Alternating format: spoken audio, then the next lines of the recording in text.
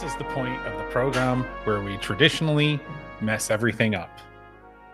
And I just want to say that I believe in both of you, and I believe in us. And here we are, ladies and gentlemen. We're not live on the Dog Sports Twitter. No, we absolutely are. We're online. I'm looking at it right now. Oh, well, we might need to. It's on the Periscope, and people are watching it. So, as is traditional, we bring you the battle hymnal where, nope, it's up there. We bring you the battle hymnal where everything's messed up and the rules don't matter. The battle hymnal is a video streaming product associated with Chapel Bell Curve, everyone's favorite UGA podcast about advanced analytics and tomfoolery. And we are here today, and I am here today, Nathan Lawrence, co-host and proprietor of the Chapel Bell Curve podcast. And I'm joined by my two other co-hosts of the Battle Hymnal, Josh Hancher at Dog Stats Extraordinaire, and our stat guru and our producer and, professional video guy. Say hello, Josh. What's up, guys? And Graham Coffey. The reason that we're coming to you here today live in beautiful 1080p on the Dog Sports Twitter account, and also esteemed Dog Sports writer. Say hello, Graham. Hello. So the essential premise of what we're going to do here today is we're just going to talk about the second half of UGA's 2020 season. And I think the best way to do that is to sort of figure out where we've been, what's happened in the first half of the season. Why has it happened? What kind of crossroads are we at? And then where do we go from here? So I think a good place to start, Graham wrote a very good article. I think it was last Friday, right, Graham? Yep. On Dog Sports that you should check out about sort of where UGA is after the Alabama game. And Graham, why don't you sort of start our discussion out here by talking about where we are now and how we got to where we are, sort of the crossroads that we're at. Yeah. So after the Alabama game last week, there seems to be a lot of people that are angry with the fact that Georgia's in a position where they have to start Stetson Bennett as their quarterback. Jamie Newman and JT Daniels were brought to Athens to play football, I would assume. And Newman left, and Daniels is either not healthy or hasn't shown enough to supplant Stetson Bennett. So you can call that bad planning on Kirby Smart's part.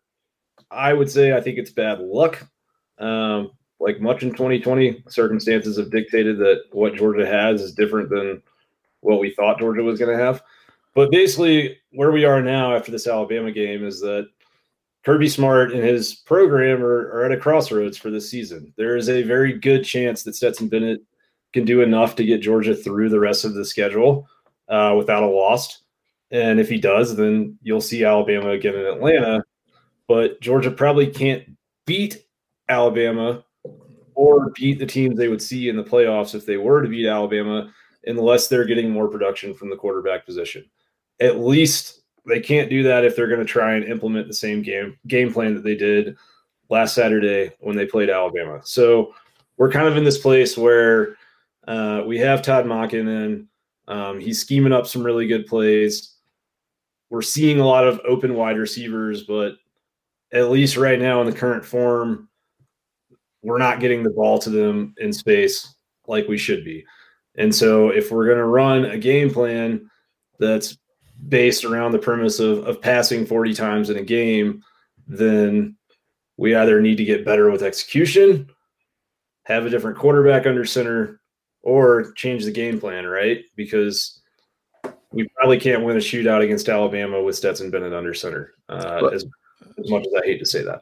Well, I got some plays. I got some plays queued up here. There's some of the things we did good, and so everybody wants to jump in and just talk about these because we did move the ball. We did have success. We ran for 5.7 yards per play up until the third quarter when we just got pass happy. And, it's obviously noted that this is not an offense that's built to win games throwing the ball 40 times a game. Well, and the clips that we've selected here are some of the successful runs that UGA had against Alabama. And earlier, while Graham was talking, which I thought was a very good point, Graham, we were Josh had up this quote that Mike Griffith of the AVJC, who let us put that quote up there. He got from Kirby Smart about how, you don't want to get into a boat race with Alabama. And there's been much ado about that. And I think part of it goes to what Graham was talking about, that you either have to execute better if you have to change the game plan. I think part of it is also, if you look at the flow of the Alabama game, UGA got into a situation where they had to score on every possession.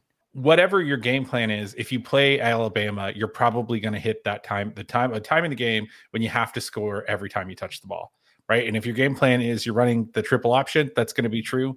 And if your game plan is that you're running the sort of like Mike Leach air raid, that's going to be true, right? And so I guess what it really boils down to is, given the situation, where does UGA go forward, right? And we had a pretty lively discussion on our production meeting earlier about, what does that mean and where we are and where we've been.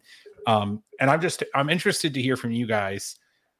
Let's assume that, JT Daniels eventually does get healthy and plays them.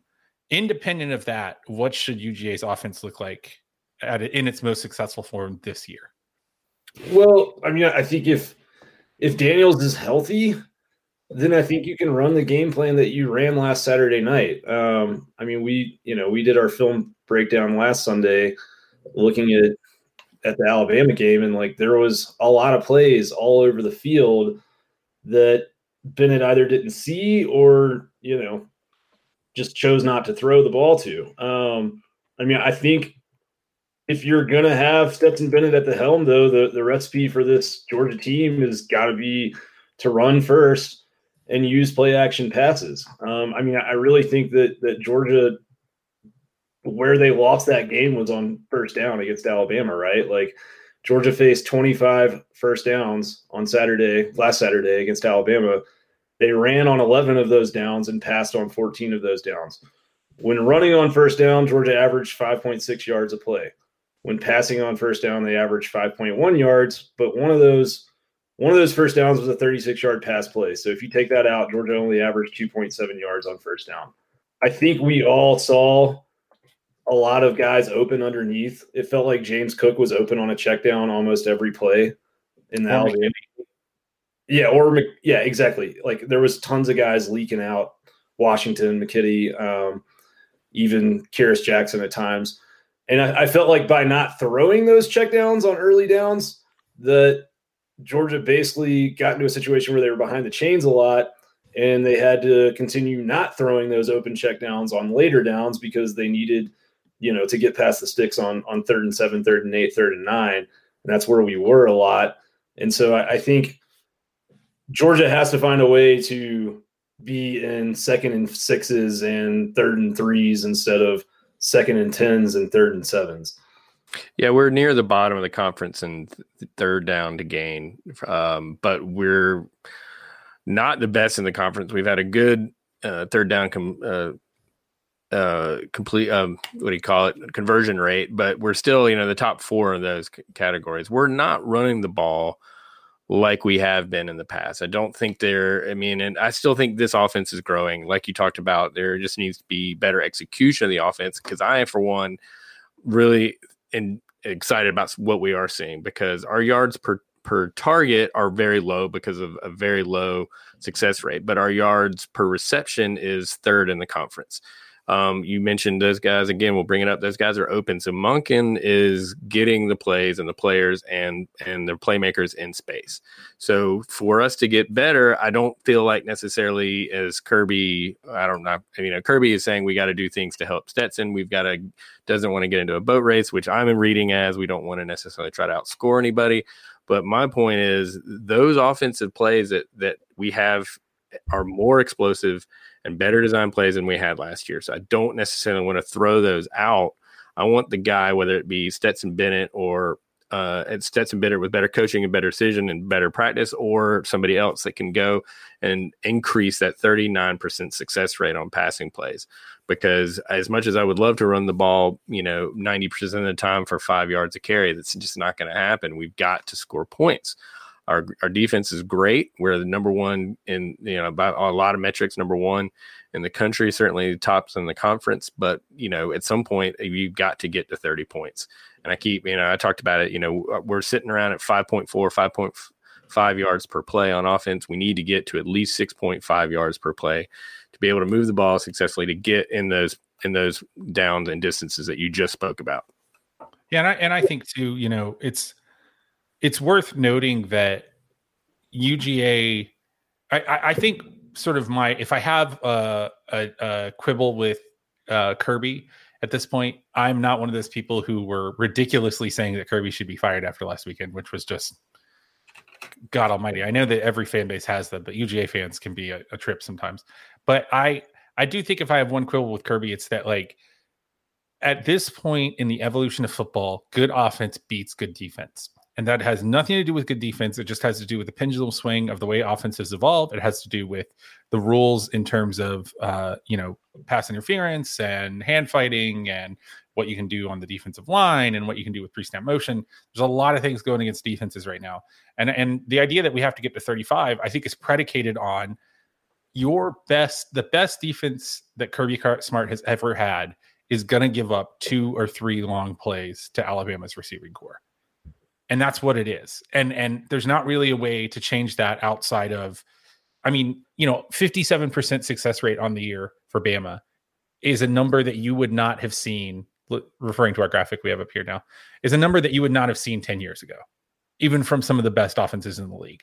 And I think Kirby kind of gets that, but I don't think that he totally gets that the way you protect your defense is by scoring points. If you score if UGA converts it was 24-21 at half. Right. If it's 28-24 at half, or if it's 28-21 at half, it might be a much different game.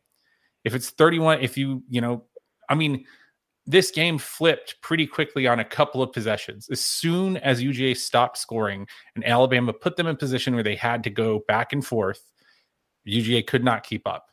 And I think ultimately the heuristic is you have to keep up. And it doesn't matter how you get there. It doesn't matter if you get there with Stetson Bennett. It doesn't matter if you get there with James Cook taking triple option snaps. It doesn't matter, right? Like you are probably with the Alabama game plan. And this is something Graham said in our production meeting.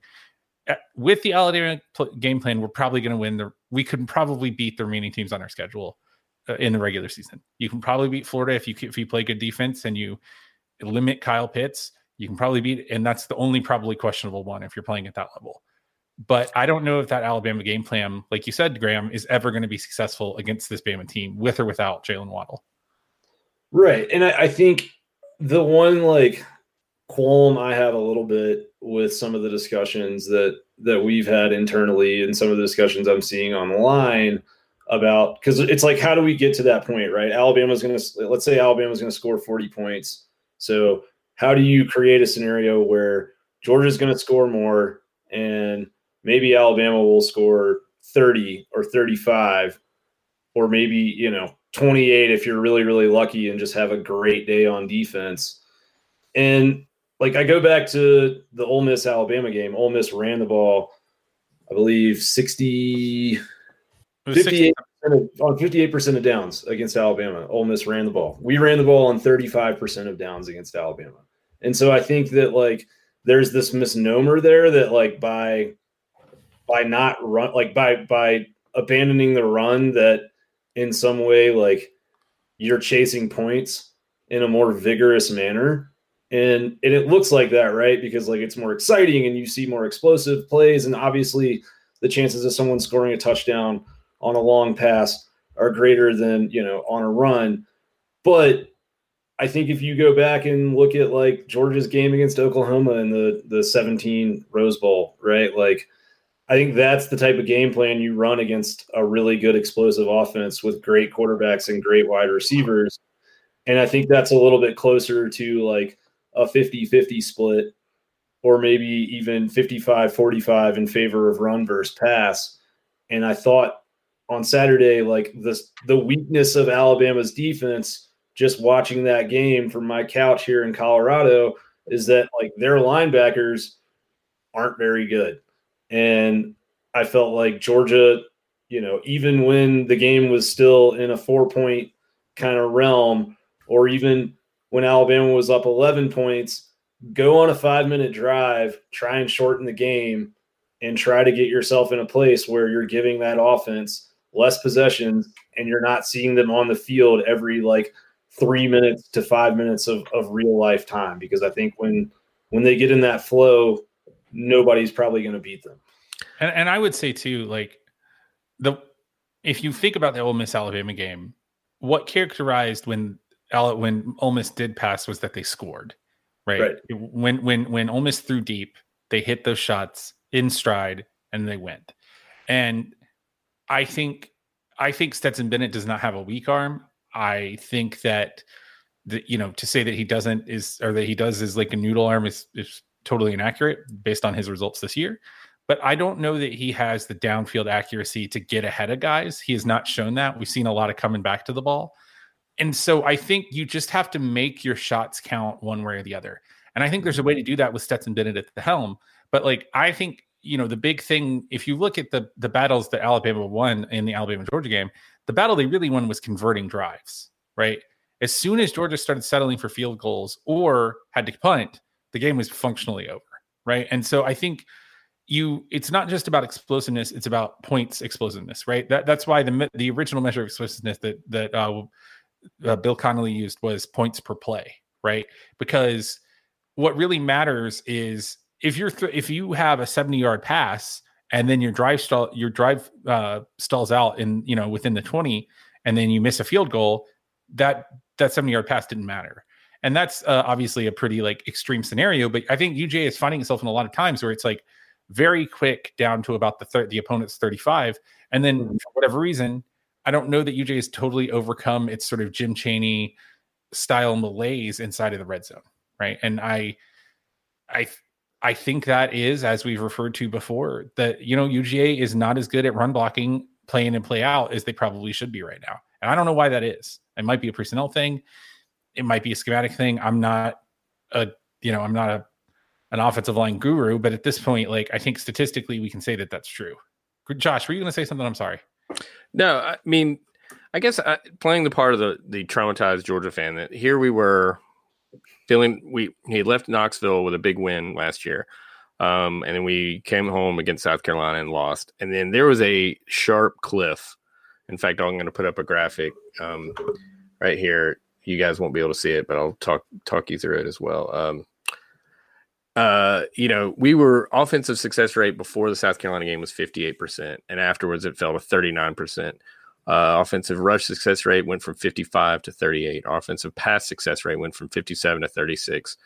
And every metric except for the pass explosiveness went down, and that's just because pass explosiveness only counts as successful plays. So obviously, if your percentage goes down, then it's a smaller number, so it's more likely to go up. But they were successful with some pass explosiveness. You can think of the play action pass in the Auburn game. You can think of the Cager touchdown in the Gator Bowl. But that's where we are now. We're hearing. For me, I'm hearing Kirby talk about things to help Bennett and getting back to Georgia football and not being in a boat race, because I think what I fear is that they're going to abandon some of these play concepts that have been working and that have got guys open and protecting Stetson.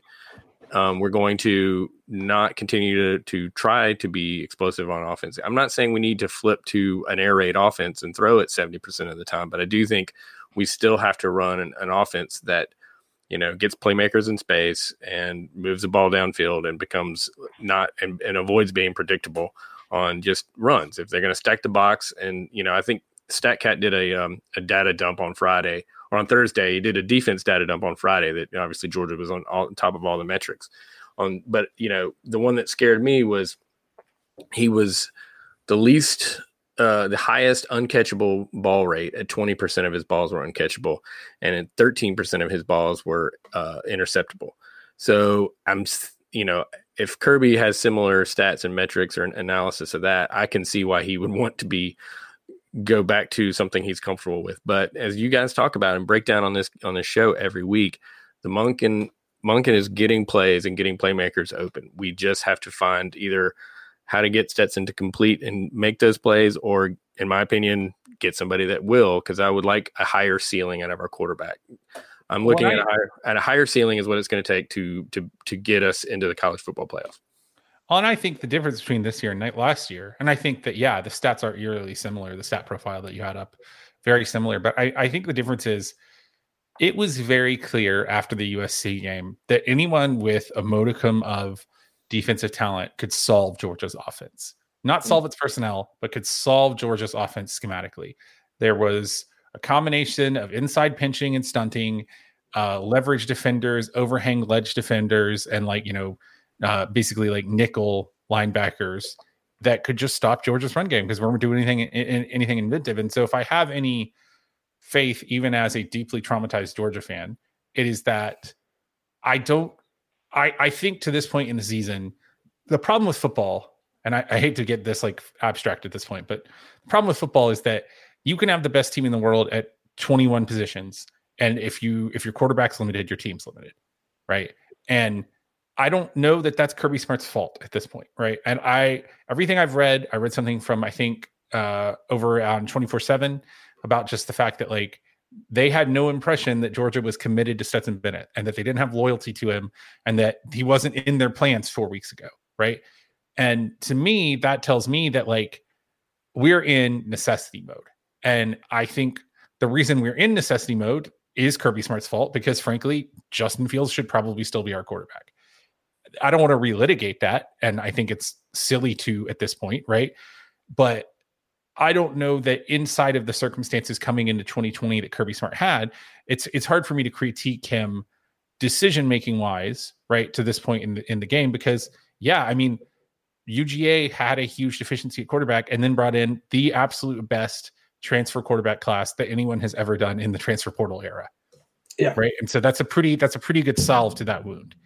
The problem is that didn't turn out. And, and again, it's like, I totally feel the frustration. I am frustrated too. I think you're absolutely right. We need better play. And I think it's obvious based on just Stetson looked a little lost at times in the second half. Right. And that's just what it is. And I love the guy and I think he's a great story and I got nothing against him. And if we could win the national championship with him, I would be the first one like getting a Stetson Bennett tattoo 100%. Like that's fine.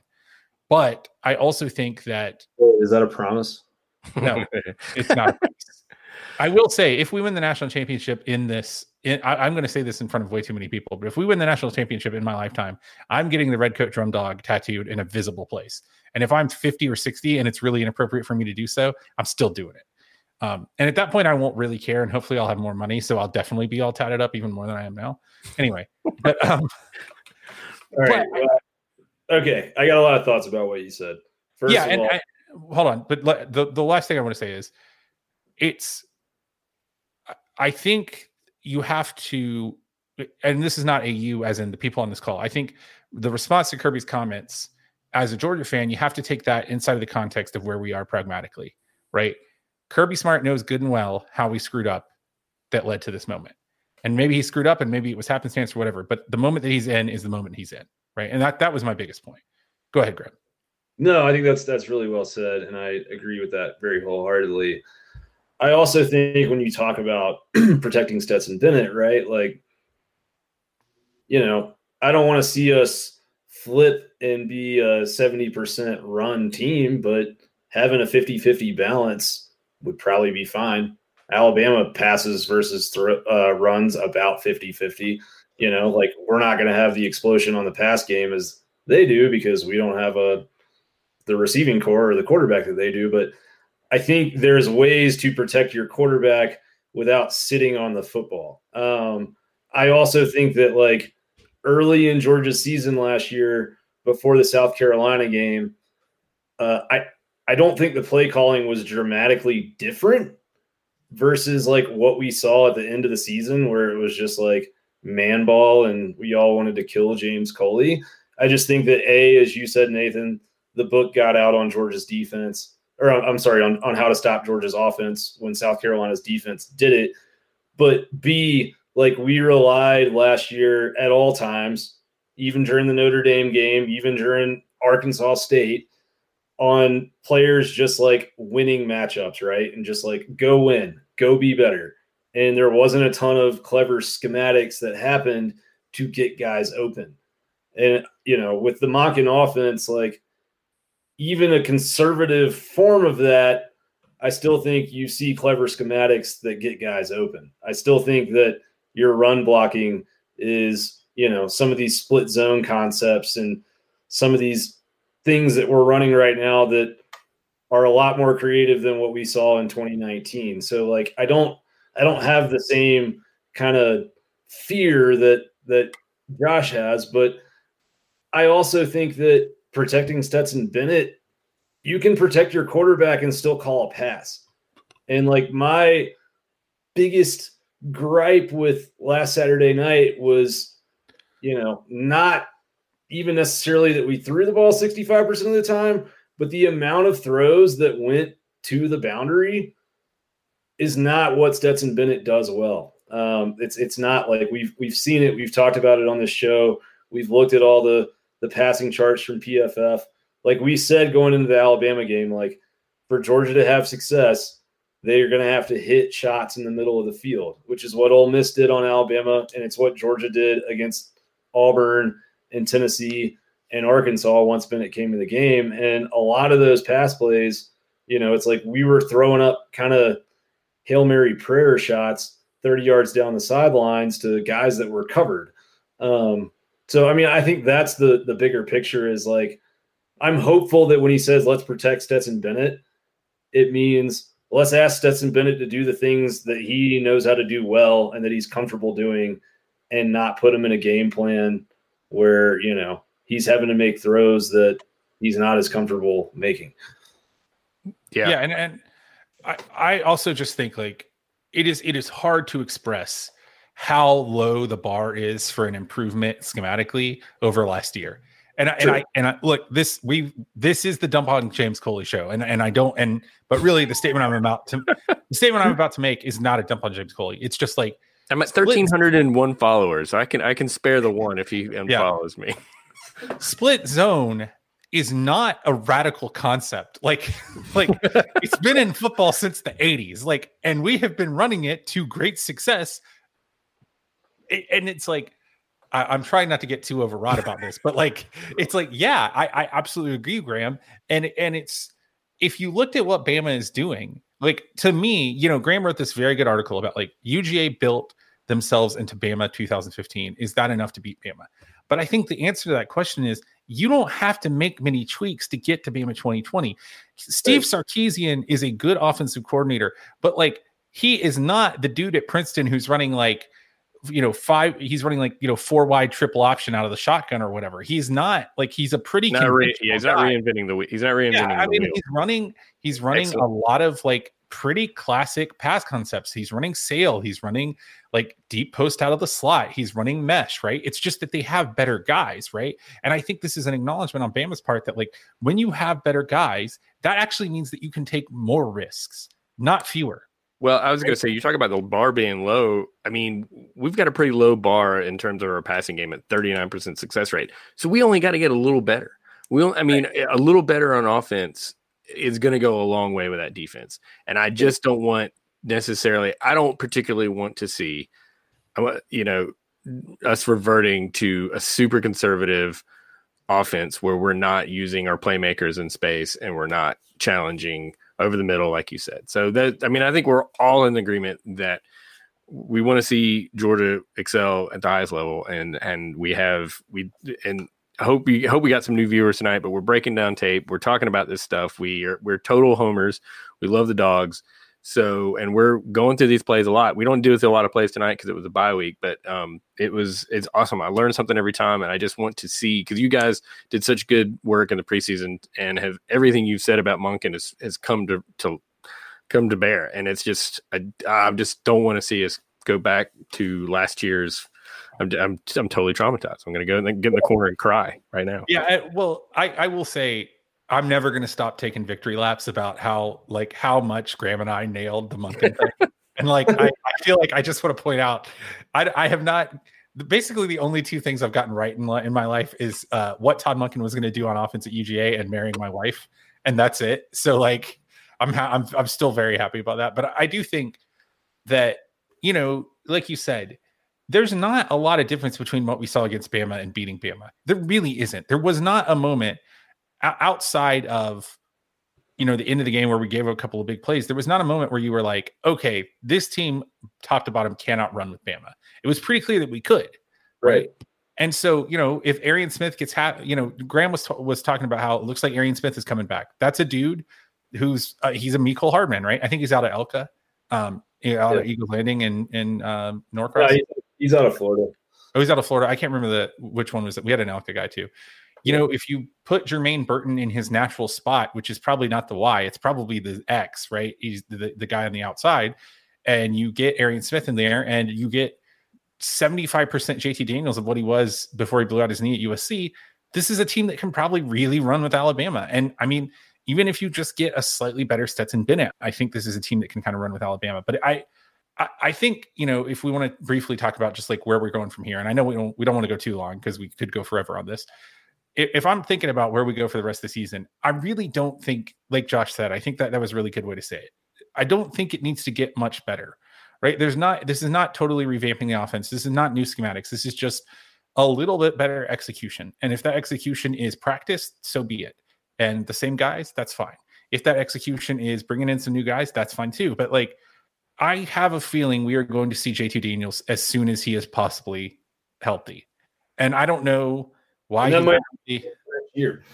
Yeah, and yeah, you're right. It might not be. But I just think that we could see JT Daniels in the Kentucky game. Like I really do. Maybe not starting, but I really do think like I think we're gonna throw 15 passes in the Kentucky game, but we'll do that. We'll do that on our preview show. Well, I mean, but what I was going to say is like, you know, I think the first time you see JT Daniels take a live snap, that is the beginning of the JT Daniels era, because I feel like he is going to be hard to keep off the field once you put him in the field. Once you put him in, he's going to be hard to take off the field, right? And I think really it's just the question is just when is that next August or is that against Kentucky? Well, you know, I mean, you want to know what's really disgusting about the whole possibility of JT Daniels is that like he's been running these offensive concepts since he was in 8th grade, and then he ran them, you know, with Graham Harrell for a spring practice and a fall practice and a half of football at USC last year. But you know, and one thing that we were talking about in our production meeting that I do want to put out there is like I think there's a lot of people that jumped on Stetson Bennett about particular plays in the Alabama game, like the throw to Darnell Washington in the back of the end zone at the end of the half. And like, how do you miss that throw? He's wide open. And I still think that like a lot of the guys that we're playing at receiver and tight end positions are really, really green. Like they're young dudes. Some of them are true freshmen. A lot of them are true freshmen. And they still are not reading coverages the proper way and sitting down when they're supposed to and going when they're supposed to. And that stuff's going to take a little bit of time, but like if that clicks here in the second half of the season or the last third of the season leading up to a potential rematch with Alabama, then you're looking at a whole different kind of beast, honestly, whether that's Stetson Bennett at quarterback or JT Daniels. So it's like there is some hope there. But I mean, I think in general, and I hate to say this because like I wish the guy was still playing football, but like if the goal is to go win a national title, right, which it is, like that's where we are in the Kirby Smart era, and to do that you have to beat Alabama to get your ticket to the 14 dance. Then the fact that Jalen Waddle is no longer playing football this season, which sucks horribly, and I really wish he was because he's a joy to watch play football. Yeah. But like changes the dynamic a lot of an Alabama Georgia rematch, because like what you saw on last Saturday was, you know, Alabama, there was 3 or 4 plays out there where they had a guy that ran a 4.3 and we had a guy that ran a 4.4, or they had a guy that took a slightly better angle than ours. And against teams that are that good and players that are that good, that's all it takes to have a 90-yard touchdown pass. And yeah, absolutely. And I this is not to make excuses for UGA, but I mean, if you play DJ Daniel in that game, the game is probably a touch different. I mean, you're giving up one way or the other, you're giving up yards and points to that passing attack because that's just going to happen. But it's all a question of degree, right? And if you get, let's say generously, average quality of officiating, again, the point is not to relitigate or to have sour grapes. It is very clear that on that night, Alabama was the better team.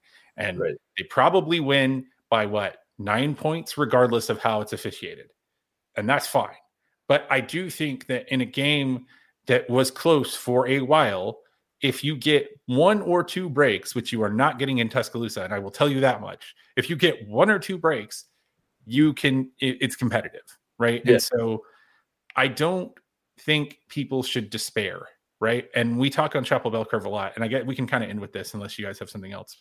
But my big message to Dog Nation right now is we talk on Chapel Bell Curve that like a lot about like results versus inputs, like results versus process.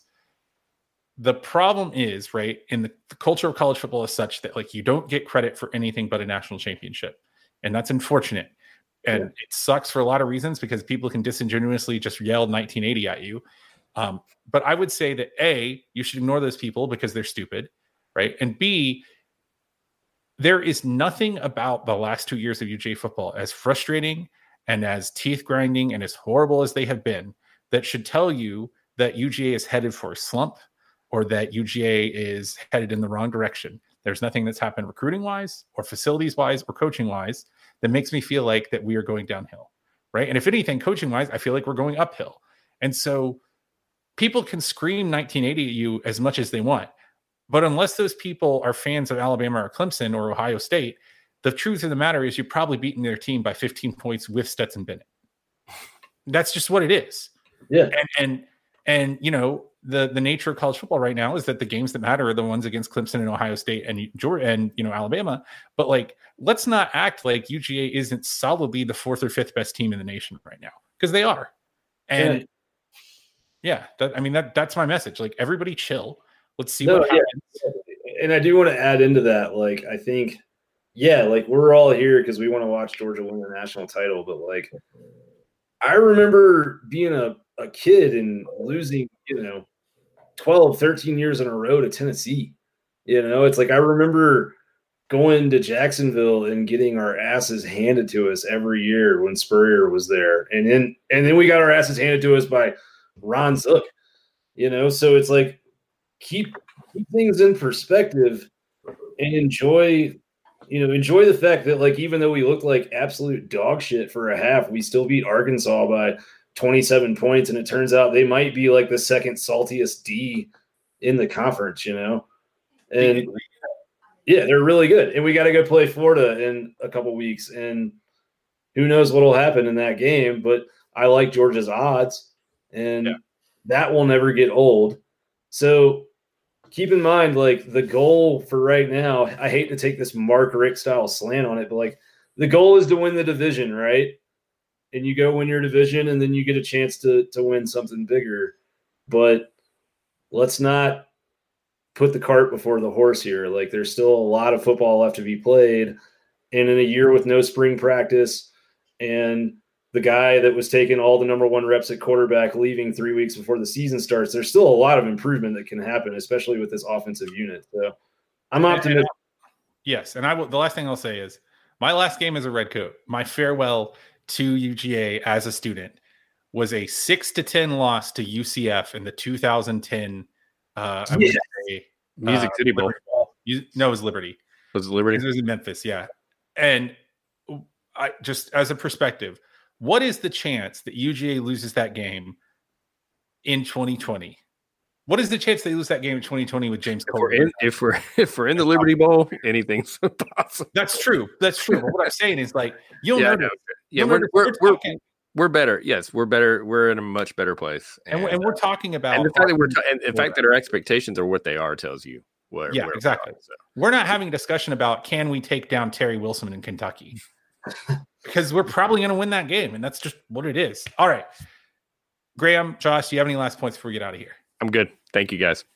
I'll just say that historically speaking, over the era of college football where there has been championship games, that when teams face twice in a season, the edge is usually to the team that lost the regular season matchup.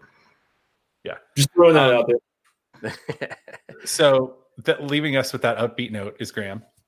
We want to thank all of you here. We want to thank, and especially the proprietor and the folks over at Dog Sports for allowing us to use their Twitter account tonight.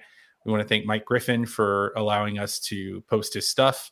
We want to thank all of you out there who are listening and are our faithful patrons over at the Chapel Bell Curve Discord. If you like what you heard here today, you can check out Chapel Bell Curve, which is our audio-only product. We put all of the Battle Hymnal stuff on there as well. If you really liked it and you want to throw us a little bit of money in it to a good cause, you can check us out at patreon.com/Chapel Bell Curve, where you can support the Dogs for Pups initiative that's being run by the University of Georgia and join a pretty fun community and chat server that we have going. I am Nathan Lawrence. I'm at Nathan J. Lawrence on Twitter. And at Chapel Bell Curve. That is Josh Hancher. He is at dog_stats on Twitter. And that is Graham Coffey. He is at Dog Out West on Twitter. We will catch you this weekend in, I guess, Atlanta, Athens, and Durango. But until then, go Dogs. Go Dogs.